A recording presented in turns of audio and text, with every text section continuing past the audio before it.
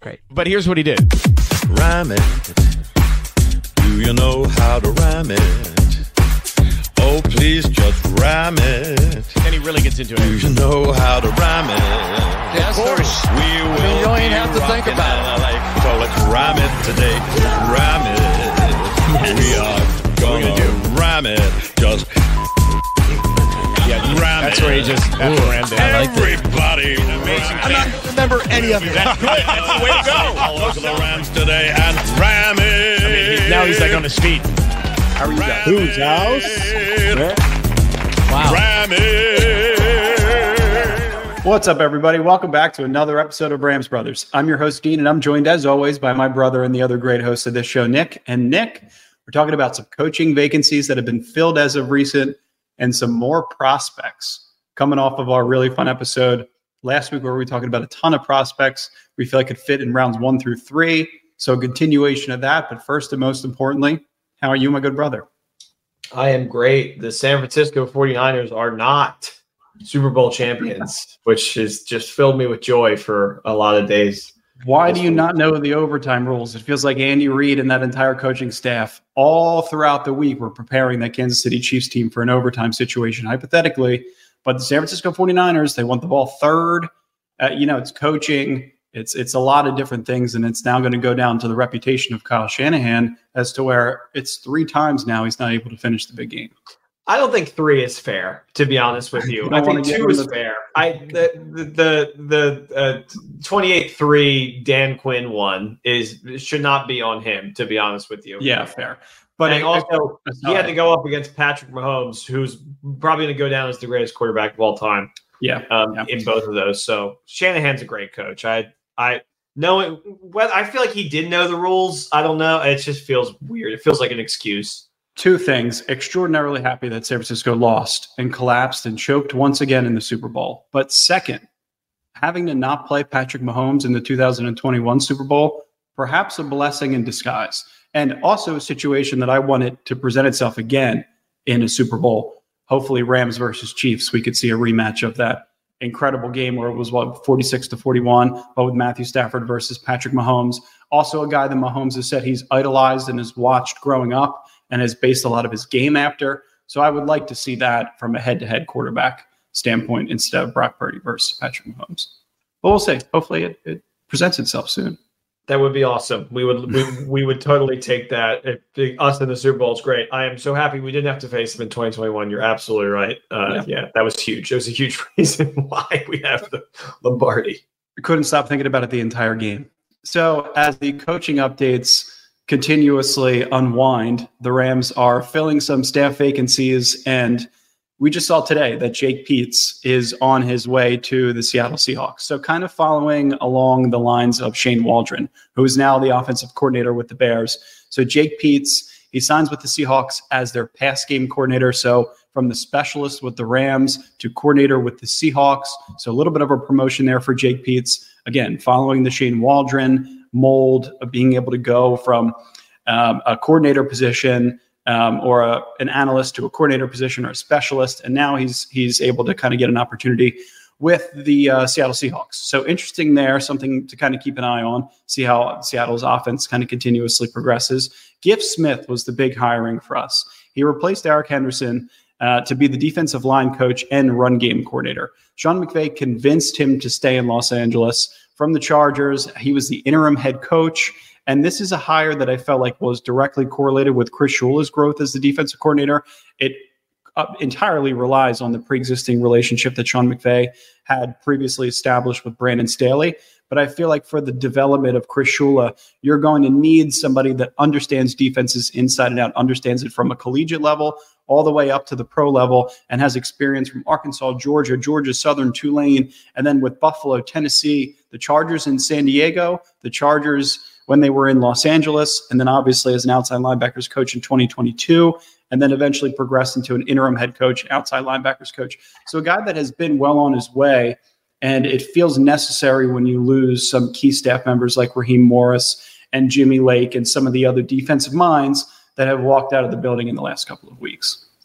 Yeah, it's smart to have somebody like it's great that they felt strong enough to hire with Shula, but to bring like somebody a little bit from the outside, didn't have to move far. Jeff Smith, honestly, I thought did a really good job as the interim head coach for the Chargers outside of that one Raiders game where they got absolutely pummeled, where they gave up like 50 points in like the third in within 3 quarters. And just also, it's not shocking to me at all that the Seattle Seahawks took another one of our coaching staff people, because it feels like that happens almost once a year. Yeah, Raheem Morris was a finalist for the head coaching job, it felt like, and they were interviewing some other staff members as well. So, you take all those things into consideration. Then Giff Smith, and you look at some other personnel members from the Chargers. You look at a Joey Bosa, you look at a Khalil Mack, some other guys on that defensive line who I feel like have kind of overstayed their welcome for the Chargers or are kind of on an expiring contract. We feel like we could kind of reposition and maybe get that player in the building for the Rams. That could be a situation that presents itself also. So when you bring in some of these outside coaches, there's also other personnel and some players that we feel like, and some other staff members even, that can kind of round out this coaching staff. So good things there. Giff Smith is going to be a reliable member of the coaching staff moving forward. Great hire. Another guy, John Streicher, the coordinator of football strategy. So this is kind of like a new position for Sean McVay on his coaching staff. When you take into consideration the way that this role is going to take shape, and it very much is still doing so, it's things like in-game situations. It's things like assisting with timeout usage, clock management, situational football. You saw some things rear their ugly head in the Lions game in the wild card round in terms of timeout usage and delay of games. Nick, stuff you and I were talking about before the episode even started. This is a guy who's going to be some brain power and brain trust for Sean McVay, not only on the sidelines, but all throughout the offseason, all throughout the meetings, everything that happens during the week, to be able to just kind of work outside of his mind and be able to commit and organize Sean McVay's mind on game day. Friends call him Stretch too. He's a guy that can get into the ear of a ref and get into the ear of other coaching staff members and is very, very well liked around the league. So feels like another really good hire for the Rams. Coordinator of football strategy. Almost, it's kind of like a new position. It's somebody that seems to be like running the numbers. Like you said, we talked about the wild card game and before the episode, and I just mentioned that Sean McVay really likes to, if he foresees the delay of game, he is running to the refs, sprinting, as we've seen, like running to call the timeout, because he'd rather have lose the timeout than take the delay of game or take the penalty or whatever, And I wonder if this guy is kind of going to step in, and if this was a Sean McVay hire or if this was like a higher up hire where it was like, we want somebody that's going to kind of be able to come in and control our timeout usage, because what happened in that Lions game, Lions get the ball back and they get to ice the game with a single first down. So, and the game's over because we had one timeout left, and that timeout usage kind of ended up biting them in the ass. So this one is probably the most interesting of the hires to me so far, because something about it does feel like it could have been not a McVay decision to bring in this person. Yeah, and even if so, if it wasn't a McVay decision and then he met with him and signed off on it and agreed, that's all good things for a 38-year-old coach to still be able to be, not stubborn in your ways, not arrogant, but can take some outside criticism, especially in-game strategy on game day, which has always been important for Sean McVay. He wants to be able to better organize himself and focus on calling plays and executing his offense. So it can't be a bad thing. The Rams lost some coaching fellows. KJ Black was a coaching fellow. It's a term that we laugh about, but he went along with Raheem Morris to Atlanta. So this could be a part of a vacancy being filled. And then coordinator of football strategy, aka head of the fellows. Yeah, I like that better than just coaching fellow. And bring in some more fellows if you need to. Bring in Andrew Whitworth to consult with the offensive line. Bring Mike Munchak back. We talked about that in previous years. Chili Davis is the next one, the special teams assistant that was just hired from Kansas State. He's hired as the special teams quality control coach from Kansas State. He's going to be the special teams assistant, replacing Jeremy Springer, who was promoted and just became the Patriots special teams coordinator. So we're keeping Chase Blackburn, so there's no confusion. Chili Davis is just coming in and helping as a special teams assistant. But Kansas State's special teams, if you go look over the last 5 years, has been a juggernaut. They're really, really good in terms of punt coverage, returns, formations, doing some things that are creative from a special teams perspective that can give you advantages, that can flip the field, and that put your offense in better positions, and put your defense in better starting positions as well. Formerly with Washington, New Mexico State, he did not play for the Los Angeles Angels. If you go look him up on Wikipedia, Chili Davis is going to filter you immediately to a baseball player that played for the Angels. Not him. Chili Dog Davis is the new special teams assistant for the Rams, and I think more help replacing Jeremy Springer, who was well on his way to probably being promoted as a special teams coordinator with the Rams. So you look at the Kansas State special teams, it's actually a pretty good unit. I feel like special teams is more than any other unit is about hustle.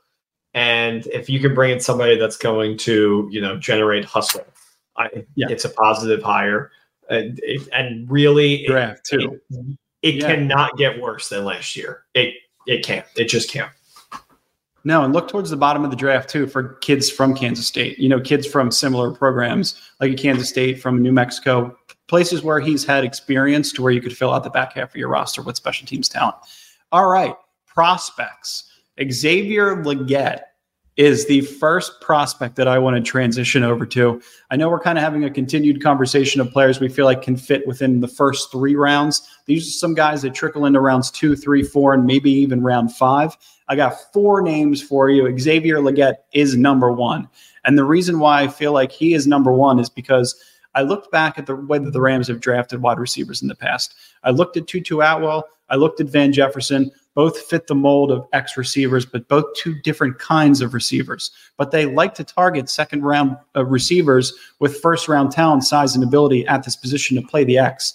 And I feel like if you could find a player that can rotate with Tutu Atwell, play alongside of Puka Nacua and Cooper Kupp, it's going to be extraordinarily valuable. And I feel like 2 things I really look for in receivers for Rams. One is position versatility, right? A guy that's able to line up at all 3 receiver positions, which is the F, the flanker, the Z, and then the X. And then the other ability is to be able to run block and block an open space when our skill players have the ball in their hands and they're trying to create for themselves. I feel like Xavier Legette clearly fits the mold of an X receiver. The size, the length, the strong hands, it's all there. It was initially measured at 6'3", Senior Bowl measured at 6'1", 223. But the ability to make contested catches, stretch the field vertically. He knows how to attack defensive backs' blind spots and knows how to get his own leverage. I've seen him line up outside of the numbers and also offset in the Z and as a power slot option. He's a total nightmare in terms of a matchup. And the fourth lowest drop percentage at 2.7%. He was tied for 8th with 85% catchable targets caught, with many of his catches being fully extended, leaving his feet and making his quarterback look really good. I feel like he's he's a problem after he makes a catch. Everything after the catch is big, strong, physical. He just has some issues in sitting down in some zones and recognizing some coverages pre-snap. And all that stuff needs work, but it's all stuff that the Rams' coaching staff can coach him up on. He I feel like has first-round talent, will probably go in the second round, and the testing may kind of, put him somewhere in the middle, but talented kid that will be a good pro. The yak, yards after catch, I think the Rams have probably the most, if not, it's absolutely up there. It seems like their receivers are all about, Puka and Cooper and the Robert Woods back in the day, and then even Demarcus Robinson. A lot of it was catching it and then having set up blocks for you already, and then being able to make moves with your feet. And I think he absolutely fits in that. I also think if they're not going to re-sign Demarcus Robinson, exactly, this is a good pick. But it's probably better to go younger. But Demarcus Robinson had a stretch where he scored a touchdown in like 5 games in a row last year. Yeah, he was a really great receiver and fit into the role. Outside of that, weird Giants game where I think he fumbled or had a ball that was supposed to be caught, turned into an interception. Everything I saw from him was great, but he was also a rent a guy. So if you're going to get somebody like Xavier to bring him in to be automatically in the rotation, I'm all for that, especially if you can get him in the second round. Yeah, and you know what? Maybe next year you look to bring in a Tutu Atwell replacement if you don't re-sign him because he's going into the last year of his contract, and then you have that other ex-receiver already in the building, and then you could bring in another player like a Brandon Cooks, who would be a free agent, more of a field stretcher, smaller player that can help to fill out that wide receiver room. Get him in the Breakfast Club. You know, it doesn't matter who it is. I feel like any receiver who's drafted by the Rams early on can improve drastically year over year. I feel like Tutu Atwell is probably the best example of that. Although we still wish he was a little bit better than he currently is. It's funny. I remember in the Lions wild card game, I was sitting there and my friend was like, I haven't really heard Tutu's name called. And then Tutu Atwell, touchdown, like immediately after. It was hilarious. Tutu also, the Breakfast Club, I think that's more of an exclusive group than I don't think anybody can just ask and they're invited. No, yeah, and shout out Tutu. The final week of the season too is he showed up in a big spot for Carson Wentz. But yeah, you're right. Like it's a very, very exclusive club. You got to be part of Nine and Dime and Puka. I feel like that is the club. It's those three guys, and that's probably it. So, and I bet Puka really they were probably reluctant to let him in at first. Yeah. Speaking of Puka, let's talk about a player that Puka Nacua follows on Twitter and Instagram. This is another player from BYU, and it's a player in Kingsley, Suamataia, who I feel like at 6'4", 329 pounds. He's only 21 years old. He's a tackle prospect who has legitimate experience and success at both left tackle and right tackle. Immediately huge. Immediately that stands out to me. But it's not only that's going to impress people. It's the versatility over the last couple of years, but I feel like it's the speed at the combine that's going to freak some people out. When I watch him, I feel like it's very, very clear that he has the necessary range, the ability to redirect, the ability to stay a tackle and play on an island all by himself because of his athletic abilities. And from a technical standpoint, he shows exactly how good he could be with his burst and his quickness and his ability to get to his landmarks on combo blocks and climbs with just sheer mass and force to uproot and wall off defenders. Like that's the kind of player that I want. It's the kind of player that plays with the mean streak that is related to Penei Sewell, Penei Sewell's cousin, that could potentially thrive in a duo scheme. Maybe hasn't run a ton of it in college, but if there's any weaknesses in his game, it's probably in run blocking, and that's something that a duo scheme and double teams can help to kind of disguise a little bit. And with the Rams' future at tackle being completely unsure, especially a left tackle at Alaric Jackson, this is a player that you could bring in and immediately compete. He could immediately compete at left tackle. He could do things that Joe Newcomb never did and give Alaric Jackson a legitimate competition at left tackle. And then when Rob Havenstein wants to hang it up, here's a player that has played left tackle and is very, very comfortable at right tackle doing so, as he did in 2022 at BYU. So, this is a kid that, maybe Puka had Puka goggles on a little bit as I was scouting this player, but definitely a kid that could come in and help the Rams immediately. Yeah, Sewell's cousin. The bloodline is strong in this one. It's all somebody that I hate to say this, but it does feel like over the years of the Rams in the Sean McVay era, there has been some O-line, mess ups and injuries, and to have somebody that has experience on left and right, even if he's not, perfect against the run, I think that could be just somebody that can be plugged in immediately, which is really what you're looking for.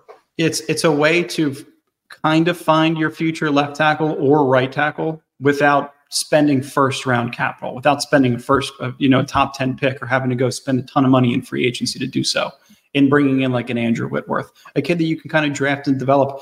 And, Nick, to your point, they've been doing that. They've been trying to do it with guys like Warren McClendon, Trayman Akram, and some other late round picks that they've gotten throughout the last couple of drafts, but not the kind of kid that I feel like has this kind of ability, athleticism, similar to Suamataia. So Kingsley Suamataia, really, really good player, really, really fun name to pronounce. Shares the bloodline with Penei Sewell, definitely is really, really good friends with Puka Nacua. So I feel like there's some familiarity, was a team captain. So just a player that all coaches and other players on the team have all grown to really love. I mean, just personally, I feel like a lot of what is like loved in this Rams organization is being able to like find guys for cheap, maybe newer, like more recently, as opposed to like the Von Millers and the Andrew Whitworths.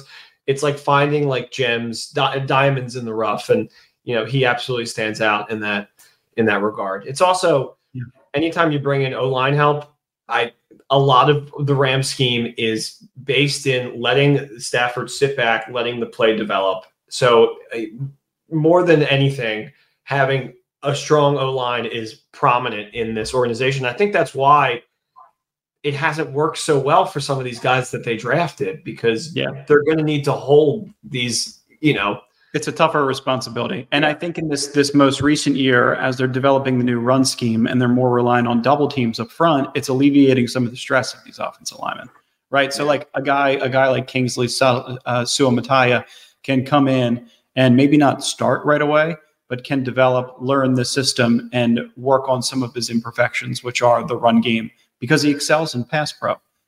That's why I feel like he would be a good fit for this team. You don't want him to start right away, but you want him to be able to start right away. Yeah, exactly. You want him to be able to compete right away. So the next player is probably going to be controversial.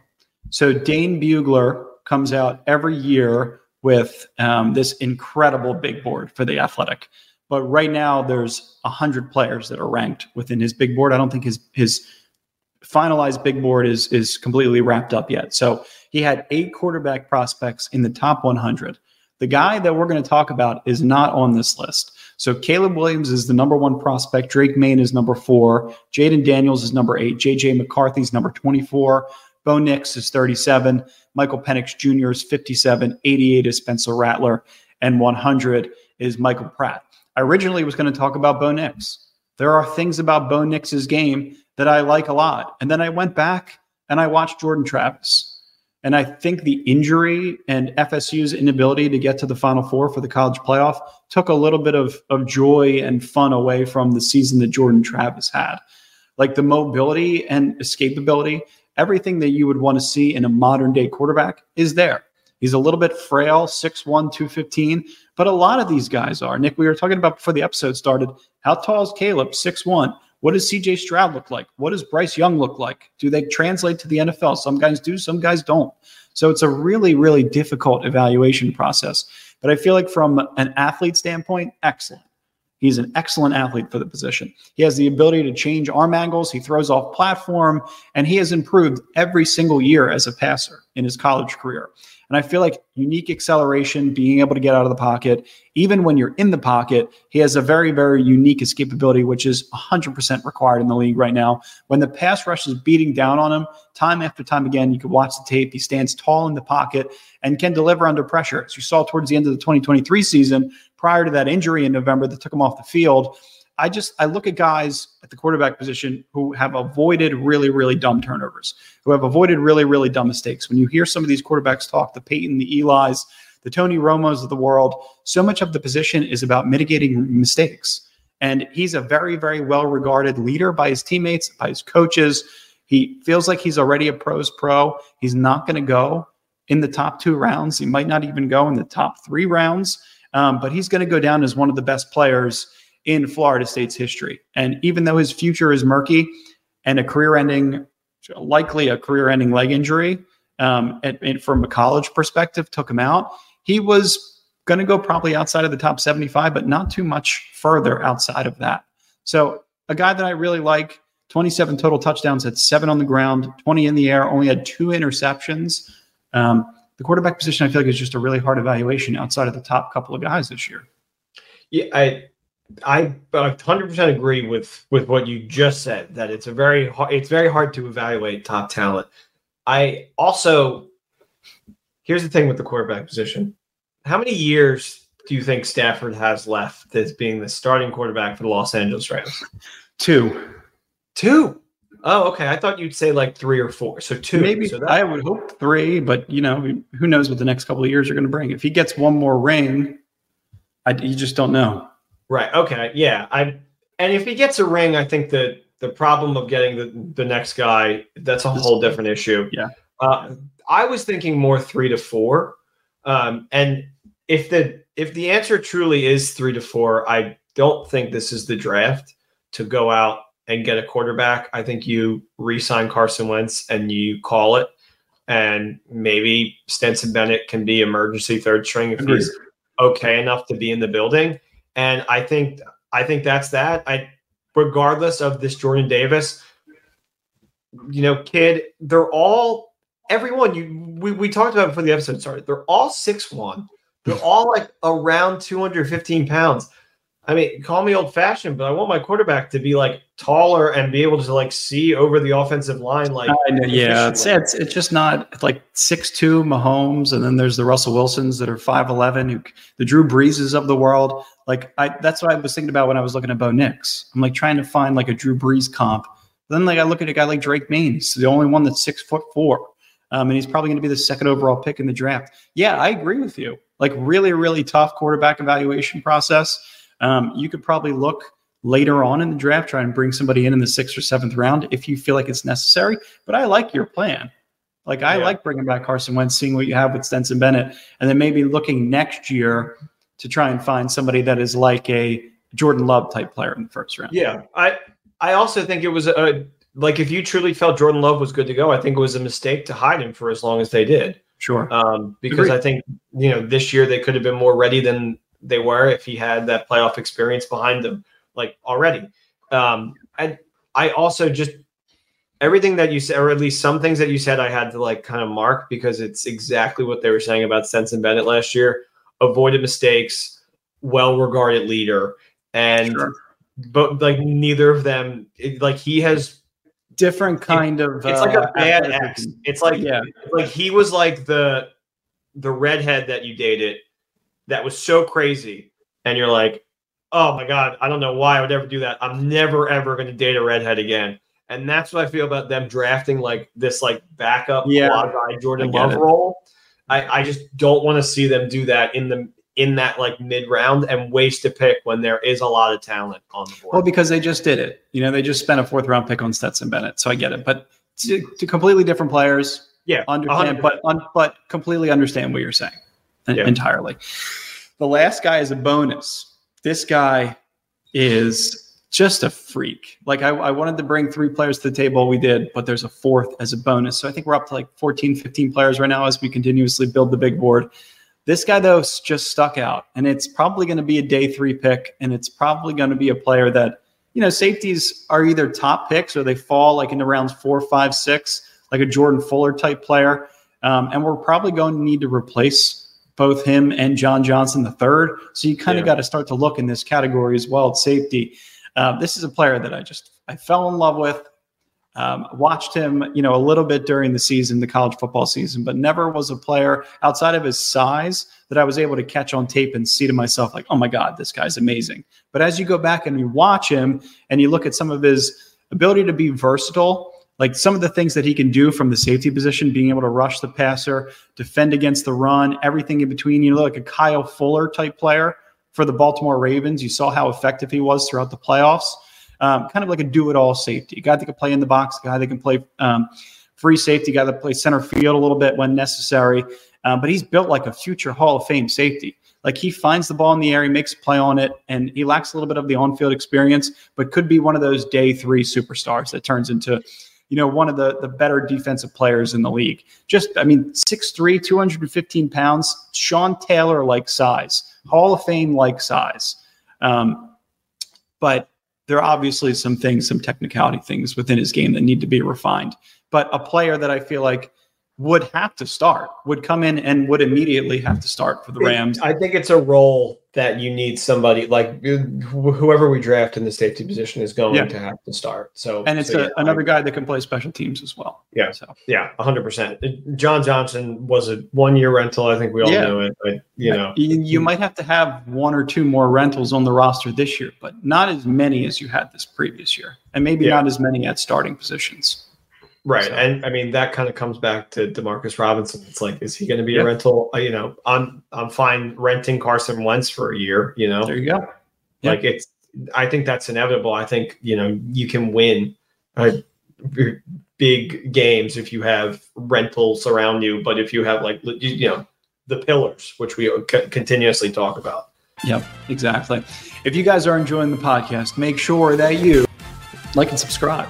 You know what's As funny? always, go Rams. Go Rams, obviously. Jaden Hicks, 6'3", 215 pounds. It's exactly the size of the quarterback I would, in my dreams. Just 2 inches taller. 215 though, slim.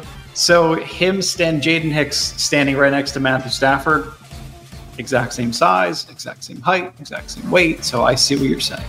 Yeah. I get it. The draft process, finding prospects, it's just being a scout is just so insanely difficult. But to be able to find some guys that we feel like fits this Rams' regime is a hell of a lot of fun. And we're going to have some more coming at you over the next couple of months. I just have that's a Raven vision that with like their second round pick or third round pick, the Rams select JJ McCarthy, and I let out a Tom scream from Tom and Jerry. Please don't. Can you give us one as we're signing off? The Rams select in the first round, 19th overall pick, JJ McCarthy from Michigan. Well done, you Looney Tune. Signing off. Go Rams. Step away from the camera. I wish you were closer to the camera. Why'd you go so far away? Because I thought it would blow everybody's, if somebody's listening on their drive home. Oh, go Rams. Talk to you guys soon. Peace.